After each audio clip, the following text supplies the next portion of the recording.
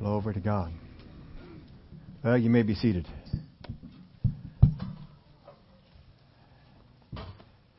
Good to see you here today.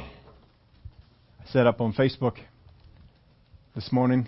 It's unusual for us to go a whole week and not see each other.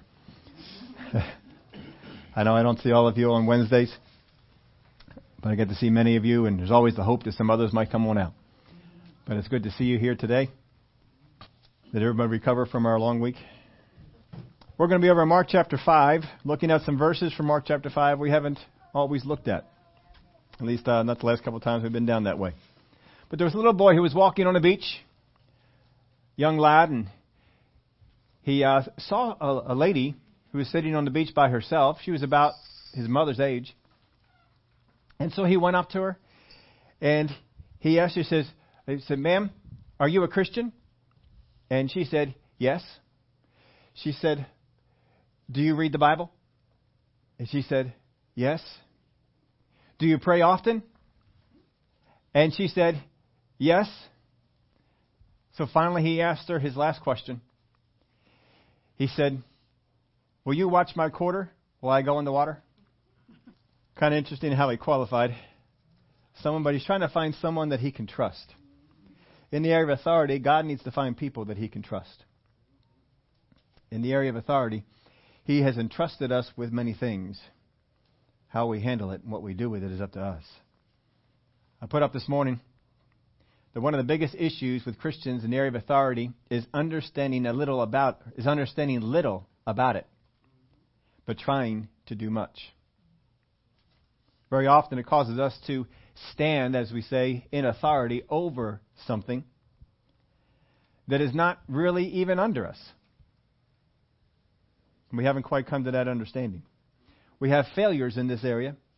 We've taken authority over things. We've had failures. And what that does for us is it causes us to lose confidence in those areas where we do have authority. Too often Christians have stood and they say, "I'm taking authority over this," or "I'm doing this," and it's not an area that they have been given authority over. And by doing so, you get distracted from doing what you're supposed to do. We've been on this series on authority. I think we're winding it down. It's not that we're running out of topics, not that we're running out of scriptures. It's just, it's probably about time to move on into something else. Still much we need to learn about this. It is very impactful into how you operate. But we saw in the life of Jesus that He ministered healing in two different ways. One was through the power and the anointing that was on Him, and another was through the authority that was given to Him. That some people, He just healed them by the authority of His word. He just said, and things were done. The centurion was one we looked at, and the centurion came up to him and said, "If you just say the word," that was authority. The woman with the issue of blood, she came up and she touched the hem of His garment, and power went out from Jesus and healed her. That Jesus either healed by power or by authority. Sometimes we've gotten those things mixed up, and we spent some time looking at that because we have stepped out in the area of authority to do something that is usually done in power. And we don't seem to have it work. But I want to take a look at a section of Scripture here. Again, we've taught on these stories a number of times. We're not trying to go through here and get all the material from it. Just looking at it from the standpoint of authority. Now, when Jesus had crossed over, Mark chapter 5, verse 21. Now, when Jesus had crossed over again by boat to the other side, a great multitude gathered to Him, and He was by the sea. And behold, one of the rulers of the synagogue came, Jairus by name, and when he saw Him, he fell at His feet and begged Him earnestly, saying, "My little daughter lies at the point of death. Come and lay your hands on her, that she may be healed, and she will live." Jesus went with him, and a great multitude followed Him and thronged Him. Now, I put this in your outline. At least I don't think I took this out of it. Authority is granted from one in authority for operation by those under their authority to yield results within the area or scope of their authority. How many of you all like to watch those crime shows? All right, I like to watch the crime shows. What is one of those phrases that you hear all the time in the crime shows is, the police are out there, they're on the beat, they're doing a thing, and they come across a case, and someone always accuses them of, "This is not your jurisdiction." Right? I always come up with that. It's not in your area. It's different things like that, because the police are set up that you have sergeants, you have captains, you have the people that are in charge of the city. It's all broken down. But if you were under a certain sergeant, you were under a certain captain, you have jurisdiction in that area for which they have authority. And when you get to the street where that authority ends, even though you are a police officer, you have no more rule than someone else. Unless, of course, somebody remember Smokey and the Bandit? Smokey and the Bandit. You remember why the sheriff continued to chase the bandit? He's outside of his jurisdiction, wasn't he? What justification did he give for still chasing after the bandit? He was in hot pursuit.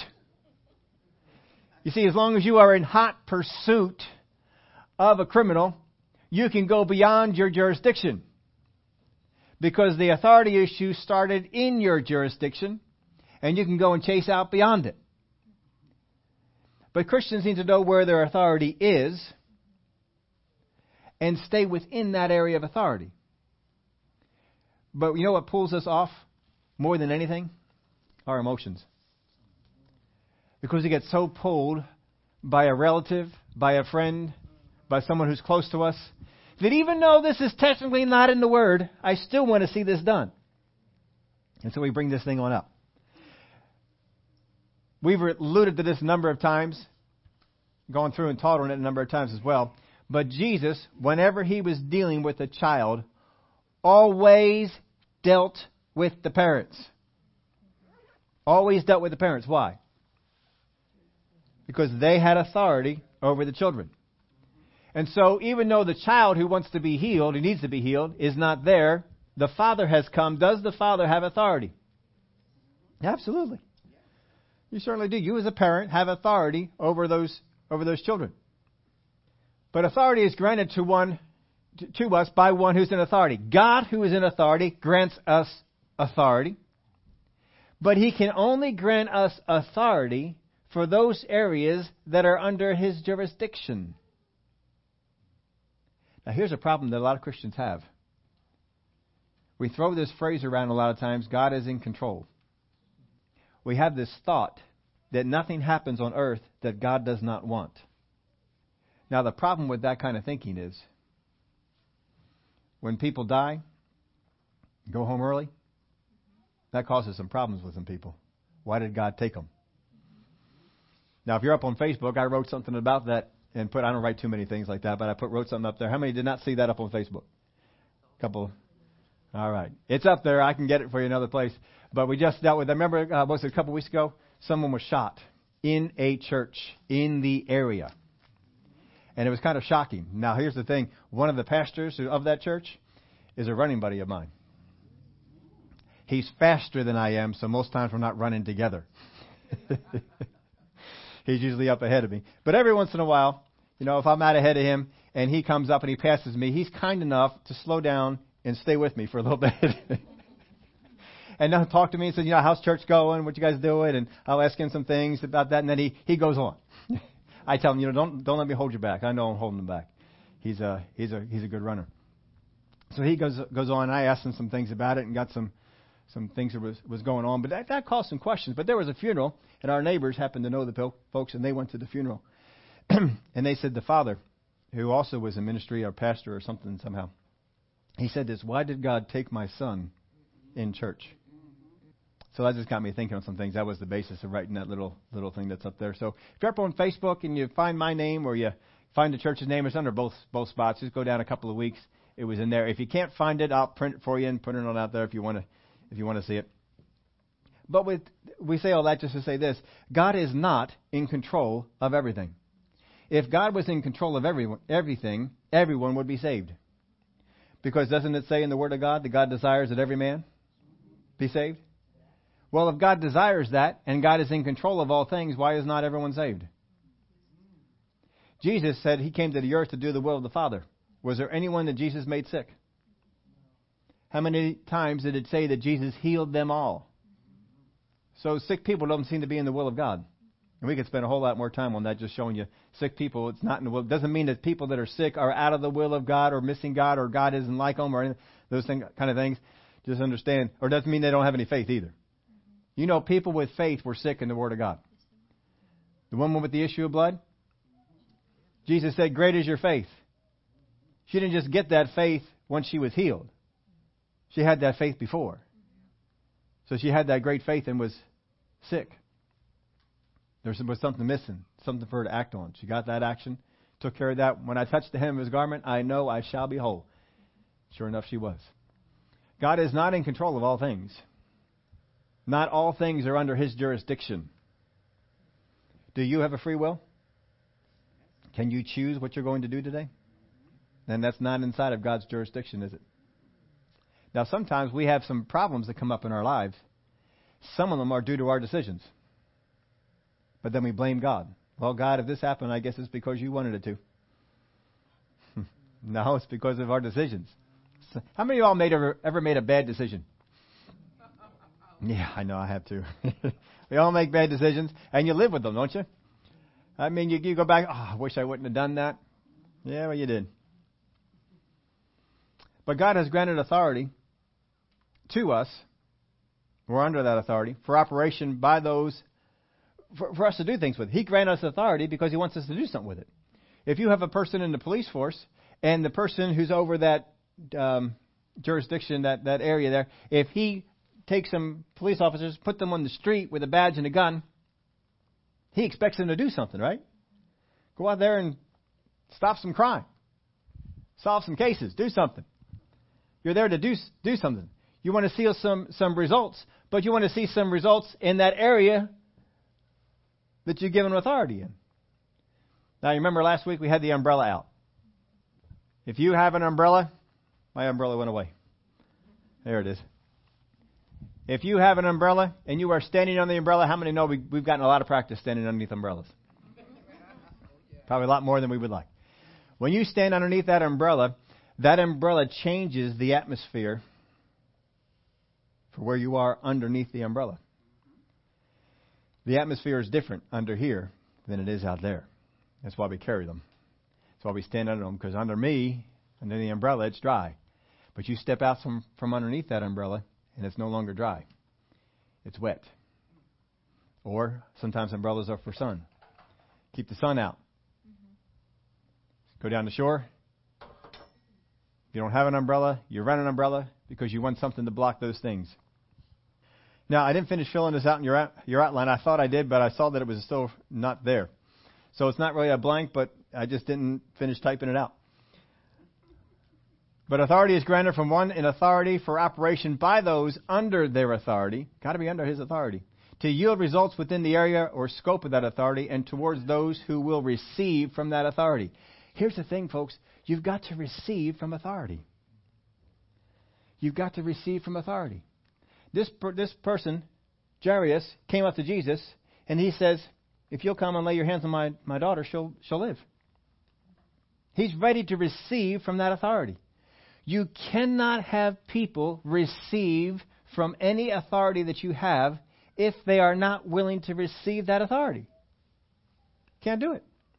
How many have ever heard people who have a hard time with court cases, taking people to court? Have you ever thought to yourself, well, I'm a Christian, I shouldn't take anybody to court? Anybody ever have that thought? All right, we don't need to go over that then.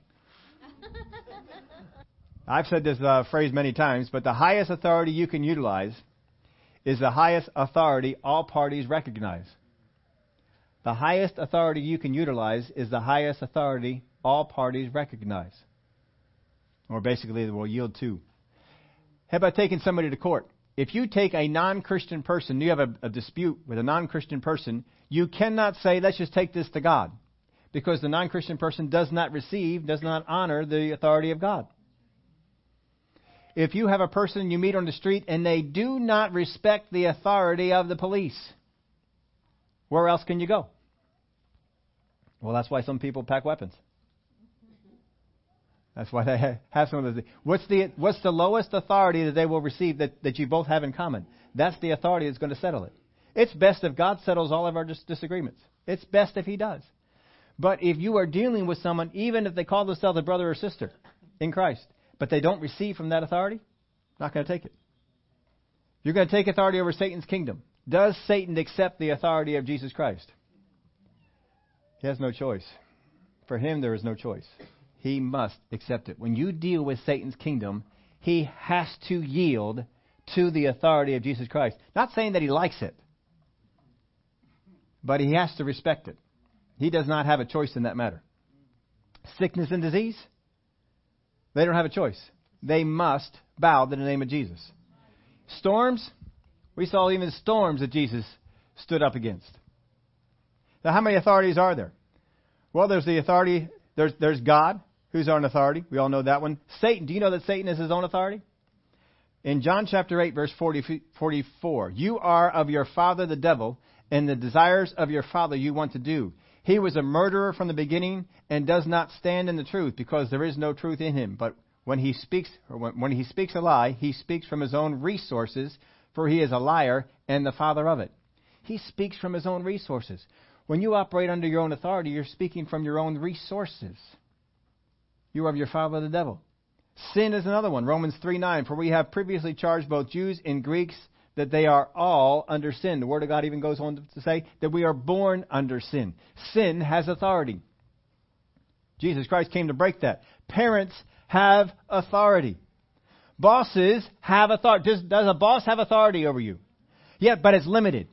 Thank God.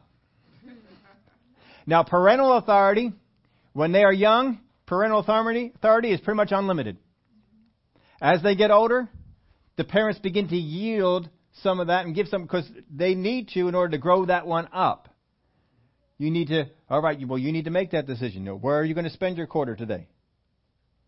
You got to make that on their own decision. And so you begin to grow them up to begin to do some of these things.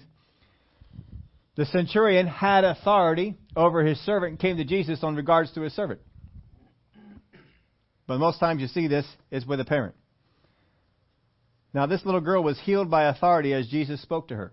We didn't get that far yet, but Jesus spoke to her. So as far as whether it's power or authority, Jesus healed this little girl by authority.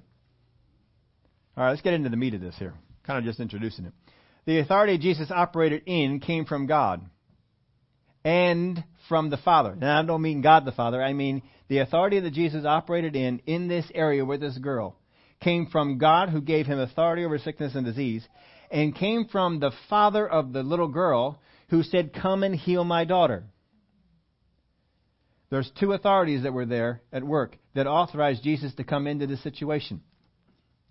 Verse 35. While he was still speaking, that's with the woman with the issue of blood, some came from the ruler of the synagogue's house, who said, your daughter is dead. Why trouble the teacher any further? And as soon as Jesus heard the word that was spoken, he said to the ruler of the synagogue, do not be afraid, only believe. And he permitted no one to follow him except Peter, James, and John, the brother of James. Then he came to the house of the ruler of the synagogue and saw a tumult and those who wept and wailed loudly. When he came in, he said to them, why make this commotion and weep? The child is not dead, but sleeping. And they ridiculed him, but when he had put them all outside, he took the father and the mother of the child and those who were with him and entered where the child was lying. Then he took the child by the hand and said to him, Talitha cumai, which is translated, little girl, I say to you, arise. Immediately the girl arose and walked, for she was 12 years of age. And they were overcome with great amazement, but he commanded them strictly that no one should know it, and said that something should be given to her to eat. So he comes in, he's got all these people who laughed at him. They're not ready to receive from Jesus' authority. You do not need all the people in your life to receive from Jesus' authority to get it to work. How many of you have relatives that doubt that God will do something in your life? Anybody have that? Relatives right now that are doubting that God will do something in your life. Friends that are doubting that God will do something in your life. Do not worry about it. They can't hold you back. Do the same thing that Jesus did. Put them out of the room. All right, they're still in the area. They're still around. They're going to hear about what's going on, but put them out of the room. Outside the room, folks, they can't cause you any harm. Do not think that words spoken against you can do anything to you unless you embrace them. Words spoken against you can do nothing to you unless you embrace them. But the enemy wants to put you in fear. Well, these people have said this about you. These people have released these. No, they haven't released a thing. The only thing that gets released is when you speak something. Think about this story again. When the people came to the ruler of the synagogue and they said, "Hey, your daughter's dead. Don't trouble the teacher anymore." Who does Jesus speak to? The Father only. He doesn't care what anyone else says. All he cares about is what you say. Do not be afraid. Only believe. And fear tries to get you to speak. Fear is always trying to get you to speak. Think of it this way. How many like to go to the amusement parks and have enjoyed, at some time in their life, a roller coaster ride? They are making them higher and faster. And now they go upside down. And all kinds of, and now you're barely even strapped in. It feels like, and just kind of going around there, and I tell you what, they're fun. I like roller coasters. I have reached the point in my life where round and round rides and me do not get along. I don't like round and round rides. I used to be able to do round and round rides, not anymore. I see a round and round ride, I say no. But if it's high, if it's fast, and we're going pretty much straight, this is good. This is good. I like that. But if you get up and think of it, sometimes you've been on it, or if you waited and stood on the ground and watched people go. And all roller coaster rides start the same way. You go up a long hill, and you go up very slowly going up the hill until you finally get to the top of the hill, and you get to the top, and it starts to go down, and then all of a sudden you're going down and you're looking down at nothing. What do you hear when the roller coaster hits that point? Screams. Why? Because fear produces you to speak. If someone comes in the room and startles you, what do you usually do? Words come out. Things come out. We begin to say some things. They're not always things we understand, but we begin to speak. We begin to say some things because fear wants to get you to talk. Because if you can talk, if you will engage words, fear can get a hold of you. Do not engage fear. You speak against it. You talk against it. No, I will not. If you go on a roller coaster ride, I'm not the most fun person to go on a roller coaster ride with. I'm kind of quiet. I just enjoy the ride and get on up there and go. And if you watch my son, my daughter doesn't like roller coaster rides. She does round and round rides. So we go to a music park, go to round and round. She's your gal. My wife will do the round and round rides. So we're a good combination that way. She does round and round. I do up and high and fast and sort of stuff like that. But, so I was the one who trained my son on how to do a roller coaster. So if you ever go on a roller coaster with him and he doesn't make any noises, that's why. It's just quiet over there, and that's it. Don't let fear engage your mouth. Don't let it. It's up to you. And so Jesus speaks to us and says, do not be afraid, only believe. You get a bad report from the doctor. What should you do? Smile. Glory to God. That life is good. Don't engage the fear. Don't engage it. Look at what Jesus even says. Why are you all making all this commotion? She's just asleep. Now they laugh at him. Your belief may cause you to say some things that people will laugh at you for. It's okay. They laughed at Jesus. Let them laugh. But don't engage your fear. Now, in the area of authority, when you get into an area of authority, they must understand there is a clash of kingdoms. There's a clash of kingdoms. Now, in this particular story, not talking about any of those stories, this particular story, here's what we have. We have Jesus, who comes in with his anointing, who comes in with the authority given to him. We have sickness and disease, whatever it is that took the life of this young one. We have the parents, and we have the public. Is the child's will or authority ever an issue in the Bible? There are several times when children are healed, set free, delivered, whatever it might be that was going on. We never heard about the will of the child. All we heard about was the will of the parent. That was it. They brought their children. My son has thrown himself in the fire. My son is doing, and I brought them to your disciples, and they couldn't do anything. Mark chapter 9.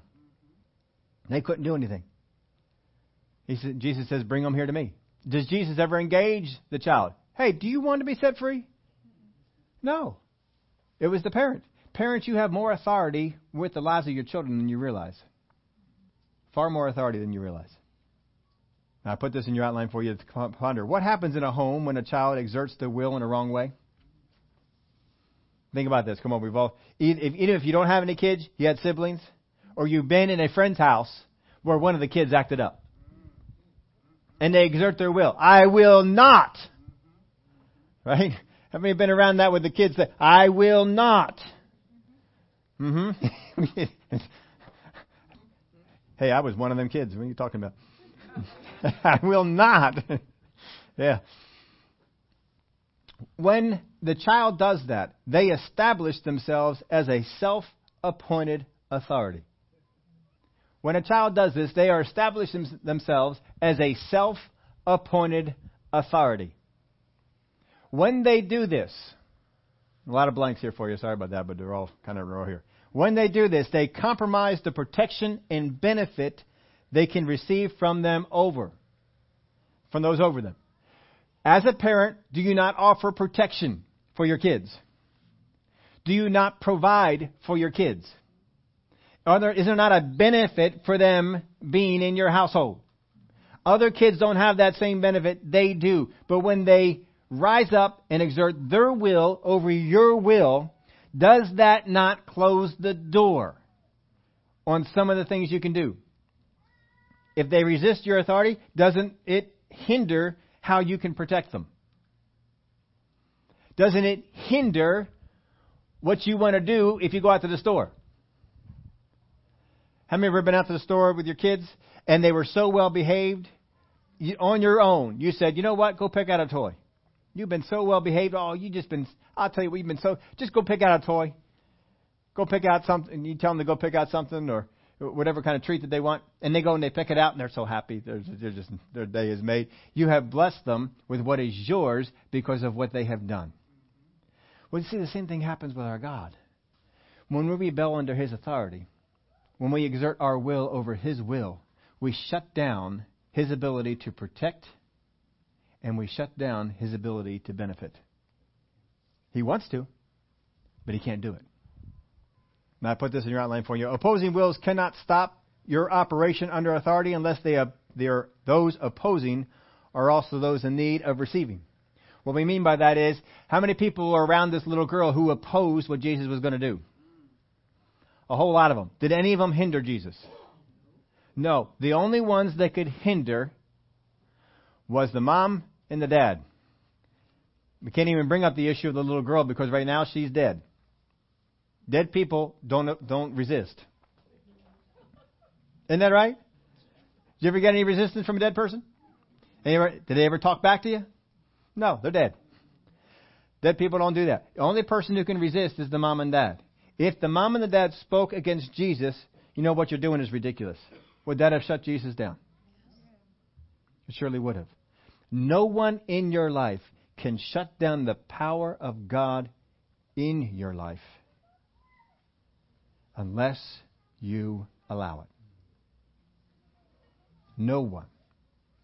Even if they're on the other side of the door. They cannot shut it down.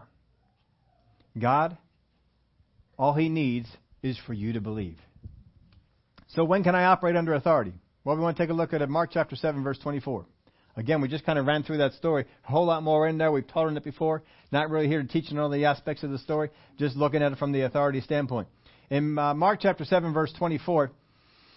From there he arose and went to the region of Tyre and Sidon, and he entered a house and wanted no one to know it. But he could not be hidden. For a woman whose young daughter had an unclean spirit heard about him, and she came and fell down at his feet. The woman was a Greek, a Syrophoenician by birth, and she kept asking him to cast the demon out of her daughter. But Jesus said to her, let the children be filled first, for it is not good to take the children's bread and throw it to the little dogs. Isn't that great? Isn't this just one of those stories where Jesus is interacting with people and you say, oh, I wish I knew how to interact with people like this. And she answered and said to him, yes, Lord, yet even the little dogs under the table eat from the children's crumbs. And then he said to her, for this saying, go your way. The demon has gone out from your daughter. And when she had come to her house, she found the demon gone out and her daughter lying on the bed. So here's a daughter, a Syrophoenician woman, comes to Jesus. Does she believe in Jesus? Does she believe that Jesus can change the situation? One part of the scripture says she came and worshipped him. Up until then, he was ignoring her. Matthew also covers this, so we're kind of taking some things from Matthew, some things from Mark here. He wasn't paying any attention. She kept saying, Jesus, if you do this. And Jesus is ignoring her. Not even paying any attention. You have never done this yourself, have you? Have you ever had somebody nearby who was saying something to you? I do not want to deal with this person. I do not want to deal with this person. And you ignore them. Right? I just didn't hear them. I just didn't hear them. You're in the grocery store. You're in the Walmart. Remember, we don't talk about Target anymore. You're in the Walmart. You're in the Sears. You're in the J.C. Penney. You're in one of those stores. And all of a sudden, there's that neighbor. Oh, I don't need to engage them right now. And so they see you and they start calling out, Steve! Steve! And you just keep going, looking at stuff. You know, you're looking at stuff you don't even care about. You're just looking at stuff, trying to move over to another spot where you can get out. And once you're out of sight, you leave. Right? You ever been there with that one? Jesus is ignoring this lady. Because she said it over and over. Over and over. Come, cast out this spirit. So here's what Jesus finally says to her. Got his attention with the worship. Let the children be fed first, for it is not good to take the children's bread and throw it to the little dogs. And she answered and said to him, yes, Lord. How many of you, if you were this woman, would have stood up and said, how dare you call me a dog? How many of you would have been there with that one? And you would have gone home? You would have gone home without your daughter being well. But she didn't do that. She did not do that. She said, no, he's the master. I don't need to argue with the master. If I'm a dog, I'm a dog. That's right. But even the dogs get to eat the little crumbs. How many of you ever had a little dog come up to the table? All right. A couple of you. We had a little dog. I love when little dogs came up to the table because, you know, if you didn't want to eat something, you slip it down there to the dog. The dog would eat it. We had one dog. She would eat anything. There was nothing this dog would not eat. Just whatever it was, all kinds of vegetation. You could just slide it under there and give it to that dog. That dog would eat it up. And there was no trace left. She says, the little dogs get to have the little bread. How happy is the dog that you gave him a crumb? I mean, they're ecstatic, aren't they? It's like, oh, thank you for that little crumb. I could barely see it. I could barely taste it, but you gave it to me, and oh, I so appreciate it. Thank you so much. Thank you so much. Isn't that what a dog does? Now, cats wouldn't do that. Can't talk about cats like that. We're talking about dogs. Now, look at what Jesus says in verse 29. Then he said to her, for this saying, go your way, the demon has gone out of your daughter. All right, why is Jesus resistant to minister to this woman before? Is it because it's not God's will for her daughter to be healed? Well, that can't be the case, is it? Because she eventually does get healed. And would Jesus do anything against the will of the Father? Well, that would tell us that it's the will of the Father for her to be healed now, when she was healed, so it also had to be the will of the Father before. Isn't Jesus always going to do the will of the Father? If Jesus always did the will of the Father, and did so by healing his daughter, how was he not doing the will of the Father by not healing her? Is that not also possible? Did you ever think about that? Was Jesus resisting doing the will of the Father when he would not heal her? I got some of you thinking. Good. You ought to be thinking about this kind of things. Now, not to the point that you doubt God. Whatever Jesus does, folks, he was good. He was perfect. I don't ever want to cause you to think anything less than that. But here's the thing. If not healing her before was in the will of the Father, and healing her after was the will of the Father, what changed that enabled him to do it? Now remember here, you are given authority. You are given authority in a certain jurisdiction, right? You must remain within that jurisdiction. To step outside of that jurisdiction would mean that you go beyond your authority. And Jesus says to her, let the children be filled first. Who's he speaking about? The Jewish people. The Jewish people. In Matthew 15:24. But he answered and said, I was not sent except to the lost sheep of the house of Israel. Who was Jesus sent to? The lost sheep of the house of Israel. Later on, he commissions his 12 disciples. In Matthew chapter 10, verse 5, these 12 Jesus sent out and commanded them, saying, is he not giving them authority? He's giving them authority. He is giving them. Now, he cannot give them authority in areas where he does not have authority. Right? Where is he sent to? The house of Israel. He says, do not go into the way of the Gentiles, and do not enter a city of the Samaritans, but go rather to the lost sheep of the house of Israel. Because Jesus is sent to the lost sheep of the house of Israel. So therefore, that's his jurisdiction. So the disciples are then sent to, he sends them to his jurisdiction. This is the area I've been given, the lost sheep of the house of Israel. He says, don't go to the Gentiles, don't go to the Samaritans. Who is a Syrophoenician woman? She's a Gentile. Is Jesus sent to her? Then when Jesus says no, or or refuses to answer her, or says, I'm not going to do it, I'm not going to give the bread to the dogs, he is basically saying, you are not in my sphere of where I'm supposed to minister. Right? So what happened that suddenly she became into that area of ministry? Well, before we answer that one, going over to the centurion, just think about him. The centurion came. He's a centurion. He's a Roman centurion. Is he of the lost sheep of Israel? No. Now, the people of Israel came and they were telling you, he's been real good to our people. He's been, he built this. He did all these kind of things. He's a great guy. Come on over. He deserves for you to come and heal him. Heal his servant. And so Jesus came on over to the centurion. And the centurion said, I didn't mean for you to come all the way here to my house. I just meant for you to say the word. For I too am a man under authority. I say to this one, go, and he goes. This one, come, and he comes. You speak the word, my servant will be healed. Jesus said to him, I haven't seen such great faith in all of Israel. You see, Jesus' sphere of authority goes this way.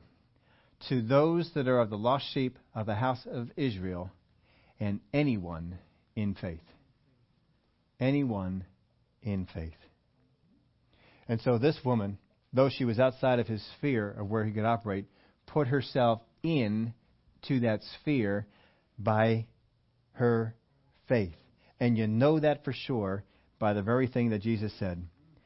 Verse 29, Mark chapter 7. Then he said to her, for this saying, go your way. The demon has gone out of your daughter. For this saying. Jesus knew what sphere he could operate in and stayed within it. And when he saw that there was faith, there's an opening. I can operate where my Father has sent me because there is faith here. There are several things we want to take a look at as we go over this next week, maybe in the week after that, in the area of this part of a area of authority. But here's some things to think about first before you take authority over anything. What authority do I have? What authority do I have? Where do you find out what authority you have? In the Word. In the Word. There's a whole lot of people that go out there and they take authority over this and they take authority over that and they speak to this and they speak to that and they have no idea what the Word of God says. If you're going to have authority, you've got to know what the Word of God says. Remember power? In order for healing to come through power, it was connection. In order for healing to come through authority, it was confidence. What authority do I have? Is the need in my sphere of operation? You may have a friend who you want to be healed, but are they willing to receive from the authority of Jesus Christ? Are they willing to receive healing from? If they're not willing, it ain't going to work. They got to be willing. Is the need in my sphere of operation? What am I commissioned to do? You know you have certain things you are commissioned to do for your family, and there are certain things you're commissioned to do for other people. Do you know what the Word of God says about those things? There's a lot of parents who don't know, and they aren't taking that authority like they should. How will it be released, and how will it be received? How will it be released? It's released from me. It's received by them. How will that be released? How will it be received? It's about time, folks, we get tired of having failure, be tired of the failures we have in the area of authority. And let's start walking in some things. Let's start taking authority over what we're supposed to take authority over. You see something that's going on in your kids that you don't like? Do I have authority over that, or am I just throwing out words? What can I do in this area? Go to the Word of God. It will help you out. It will help you in that. How many of you have people that you would call folks that you mentor? People that you mentor. People that you're helping out. Do you have some authority in there? Absolutely. And as much as they will yield to. Did Paul not have people that were mentors to him? He had authority with them. Sometimes he spoke sternly. But he had people that he could minister to. If you don't have people that you can mentor, get some. Find some. Somebody out there is worse off than you are. Go out there and minister to them. Get these things down. Have you ever seen people do those things with the prayer cloths? You know, the prayer cloths went from their body. We're going to talk about them. We're going to show you what their status is in the Word of God. Are they still for today? How should they be used? What can they do? Are they in the Word of God? Did it not say that cloths were taken from Peter's body? It surely does. Yeah, I've done some research on that. You would be amazed at what it actually is saying. You'd be amazed at what God used. We'll get into probably next week we'll look at some of that. But sometimes people even use this thing for something it was not designed for. And we have failures in those areas. In the area of authority, you have been given authority by Jesus Christ. Didn't Jesus come out and say, all authority has been given unto me. Therefore, go. He has given that authority. Didn't Jesus say, greater works than these shall you do, because I go to my Father? He said that. So therefore we can do greater works than he did. Not because we're greater than Jesus, but because Jesus went to the Father. Because that's how Jesus said it. Because I go to my Father, you're going to be able to do greater things than this. But there's areas in authority we need to work. The enemy wants to get you to take that authority and misuse it. He wants to use it in areas where it's not designed. He wants you to use it in ways it was not intended. And he wants you to have failure after failure after failure after failure so that you stop using your authority altogether. Then you have people who think, well, if I'm going to have authority, I got to sound authoritative. And we try and be authoritative, and we try and sound authoritative, and we think that by doing that we'll have success. You don't have to be loud. You don't have to be authoritative. All you have to do is be in authority. You know, if you get pulled over by the police officer and the police officer comes to you, what's he say? License and registration, please. Yeah, we all know that because we watch it on TV. License and registration, please. He doesn't have to be nasty. He doesn't have to throw you up against the car. He just says, license and registration, please. Why? He's an authority. Now, if I decide to resist that authority, he can get sterner. He can use other ways of going. But generally, he just comes up and he says that. And we yield to that authority because of the authority that is behind him. The enemy does not yield because of your words. He does not yield because of how you sound. He yields because of the authority that is behind you. That's why he yields. He has to yield. He doesn't want to yield. He has to yield. And as long as he can get you convinced that you can't move him, or you can't change your situation, or you can't use your authority, or your authority is no good, he has compromised you in this area. Do you know that there are some things that you will face even this week that the authority of Jesus Christ will not work on? And yet many Christians will make prayers in regards to it. And all it does is compromise your authority. All it does is compromise your confidence in that authority. Because if you don't have confidence in your authority, you don't walk in it. I hear Christians praying all the time. And they pray things and they try and stand in authority for things they have no business doing. None. But they don't know it. Now, this is not rocket scientists. You don't need to be a rocket scientist to understand this. This is the simplest stuff we're going to be getting into just to show you how to operate this way. Because you want to stay under the umbrella. You want to stay under the authority that God has given you.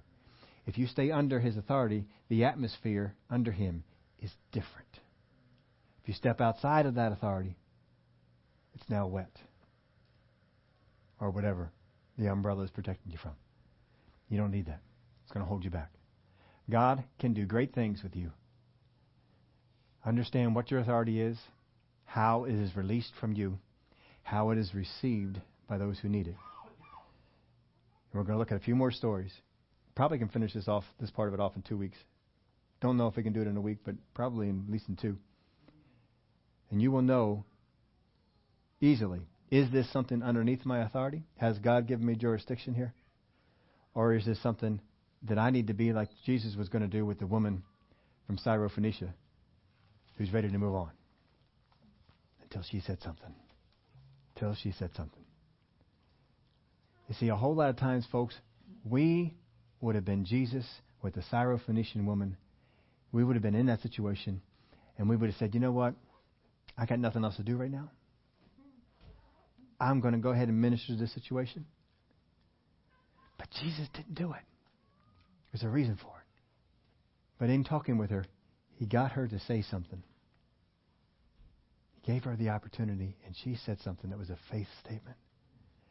And He says, all right, now we've changed things. Now it is no longer that you are a Gentile. Now you are a person of faith, and I can minister to anyone who's in faith because of this statement. Go your way. Your daughter as well. I love that story. I like all of them. Would y'all stand up for me? Father, great is your authority. Great is its power. We've misunderstood. We've misused something that was so great and such a great benefit to us. We just didn't understand it. Father, we want to learn from your word, from how Jesus operated under authority, how the disciples operate under authority, the things that they did. And we want to know in any situation, is this in my sphere of authority? Is it something I should walk away from? Is it something that I can change? Is it something that I can get them to make a statement for which I can act on? Father, your desire is to minister to all that you can. And not everyone has put themselves in a place to be ministered to by you. Father, we want to be in a place where you can minister to us and minister through us. And we operate with your wisdom. So in the weeks to come, as we look at this issue in your word, I thank you that you open up our eyes to see who we can help in the area of authority, what we can stand against, and what we sure should not blame on you. I thank you for the help that you give us in this. With every head bowed, if you're here today and you say, I've had some authority failures in my life, it's caused me to back off in the area of authority. It's caused me not to take authority where I should. But I'm ready for God to minister to me and to bring me back from that place of defeat to a place of victory. Raise your hand up. Not going to bring you up here to the front. Just going to pray for you right where you're at. Father, you see these ones who raise their hand. Your desire is to bring them to a place of victory in their life. You don't want us there in defeat. Jesus died on the cross for our sins, was raised on the third day, went on to heaven, sent us the Holy Spirit, and has empowered us to make changes in this world. And I thank you, Father, that you help us to understand what those changes are, what we can do in your authority, and what is outside that jurisdiction. Because if we operate in the area that you gave us, we have success, and we have great success. And our confidence grows, and the enemy becomes afraid. And that's where you'll take us. I thank you for it. In the name of Jesus, we pray. Amen.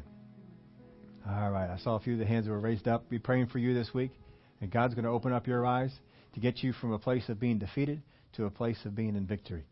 And it doesn't take long. Don't think it's going to take years and years for me to... No, it doesn't take long. Look at Peter. How long did it take him to go from a place of being defeated to a place of being in victory? It did not take him long at all. God has the ability to change our situations. All right, before we go, praise reports. Anybody have a praise report? Did not turn it in yet? Oh, we got more. All right. If you had one and didn't write it down, you have a little bit of time while we're reading these to write something down. Meetings with Annie. I got two here from then, and this one is from Marguerite. She says, I praise God that Sister Ann's ministry of the Word on healing, coupled with teaching that we are receiving at Zoe, helped me to settle anew that I am healed in Jesus' name. Amen. Praise Amen. God. Amen. And Jim, I think we all need to run around the building for this one. I was here for the Wednesday healing service, and by Friday, the back pain and hip pain were gone, and they are still gone. Amen, amen. Hallelujah. Praise God. And Jen, I have a permanent job. Praise God. That's awesome. No other praise reports? I have one. I'm going to share that. When we were up here, and we were actually praying for you, Jim, when Ann was ministering with you, and Lissy and I were just sitting there, and I started praying in the Holy Ghost. I said, come on, Lissy, let's pray for Mr. Jim. And I started praying in the Holy Ghost. Well, she started praying something, too. And it was something, I am convinced, because she did it again later on, that she got baptized in the Holy Ghost while Ann was here. You know, that's something that's on my heart, is for these kids, because they're so in tune with spiritual things. And they do imitate what they see you do. How many of you have seen her up here raising her hands? And Pastor's already said about how she repeats the offering, I don't know what you call that. Confession. The confession that we do. She repeats that. And I believe with all my heart that these kids, the Word of God is so clear on what our kids are expected to be doing. We should expect from them that they can sit in a service like that and have the anointing fall on them. Have the anointing, minister to them. Have the Holy Spirit speak to their hearts and minister whatever it is that we're receiving up here as well. Amen. So that was my praise report. I'm excited about that. Do you have something else? Go ahead. Just nothing. How many of you received this in your bulletin this morning? You did not? It says, Go Hill. Jeremy is graduating and on his way to Massachusetts in the fall. How many of you did not receive one? They were in the bulletins. Okay, maybe we ran out. Could you double check the ones that are back there and see if there's any left over? On Sunday, May 29th, immediately following service, we're having a special dinner for him, a celebration at our house. So the reason why I'm mentioning that now is so as you get prepared, we will have the pool open. I don't know how warm it will be, but if you have children, please come prepared with swimmies for them. I just don't always remember to buy them. That's why I wanted you to have a couple extra weeks to prepare for that. Everybody's invited, so make plans to come. It's just going to be a cookout at our house. Don't need to bring anything, just need to be there. All right. Yes, we will get the pool open. I look at that all the time, and we have a few more out there, so you don't have that. And when we when we go through this on that Sunday, you can, if you don't know where our house is, you can just follow somebody, or we'll give it to you for your GPS, and you can just track it out there. Wednesday, we are back on with our midweek service. 2 weeks ago, we had Annie here, so we didn't have any regular midweek service, and she was here for that whole week, and it's good to hear the reports from things going on from that wonderful healing services. Last Wednesday, we gave you all the week off because we were here so much the week before. So we're picking it up. We're looking at Ammon, and Josiah. We're only going to begin Josiah, the King Josiah. We're in the book of Kings, if you don't know that. It's 2 Kings, studying Kings on Wednesday night. So we start at 7:30, end around 8:30. And there's questions you can ask afterwards if you want to stay longer for that. But usually the service is over by 8:30 if you need to get on home. But Josiah is the last good king of Israel. And he starts to reform. And we're going to look at a number of questions with it. This reform is unique in a lot of ways, but you wonder how do people in Israel go from such a great reformer, such a great king like Hezekiah, to the place where they are in Josiah, which is just 2 kings later, and do not even know about the Bible. Do not even know about the Bible.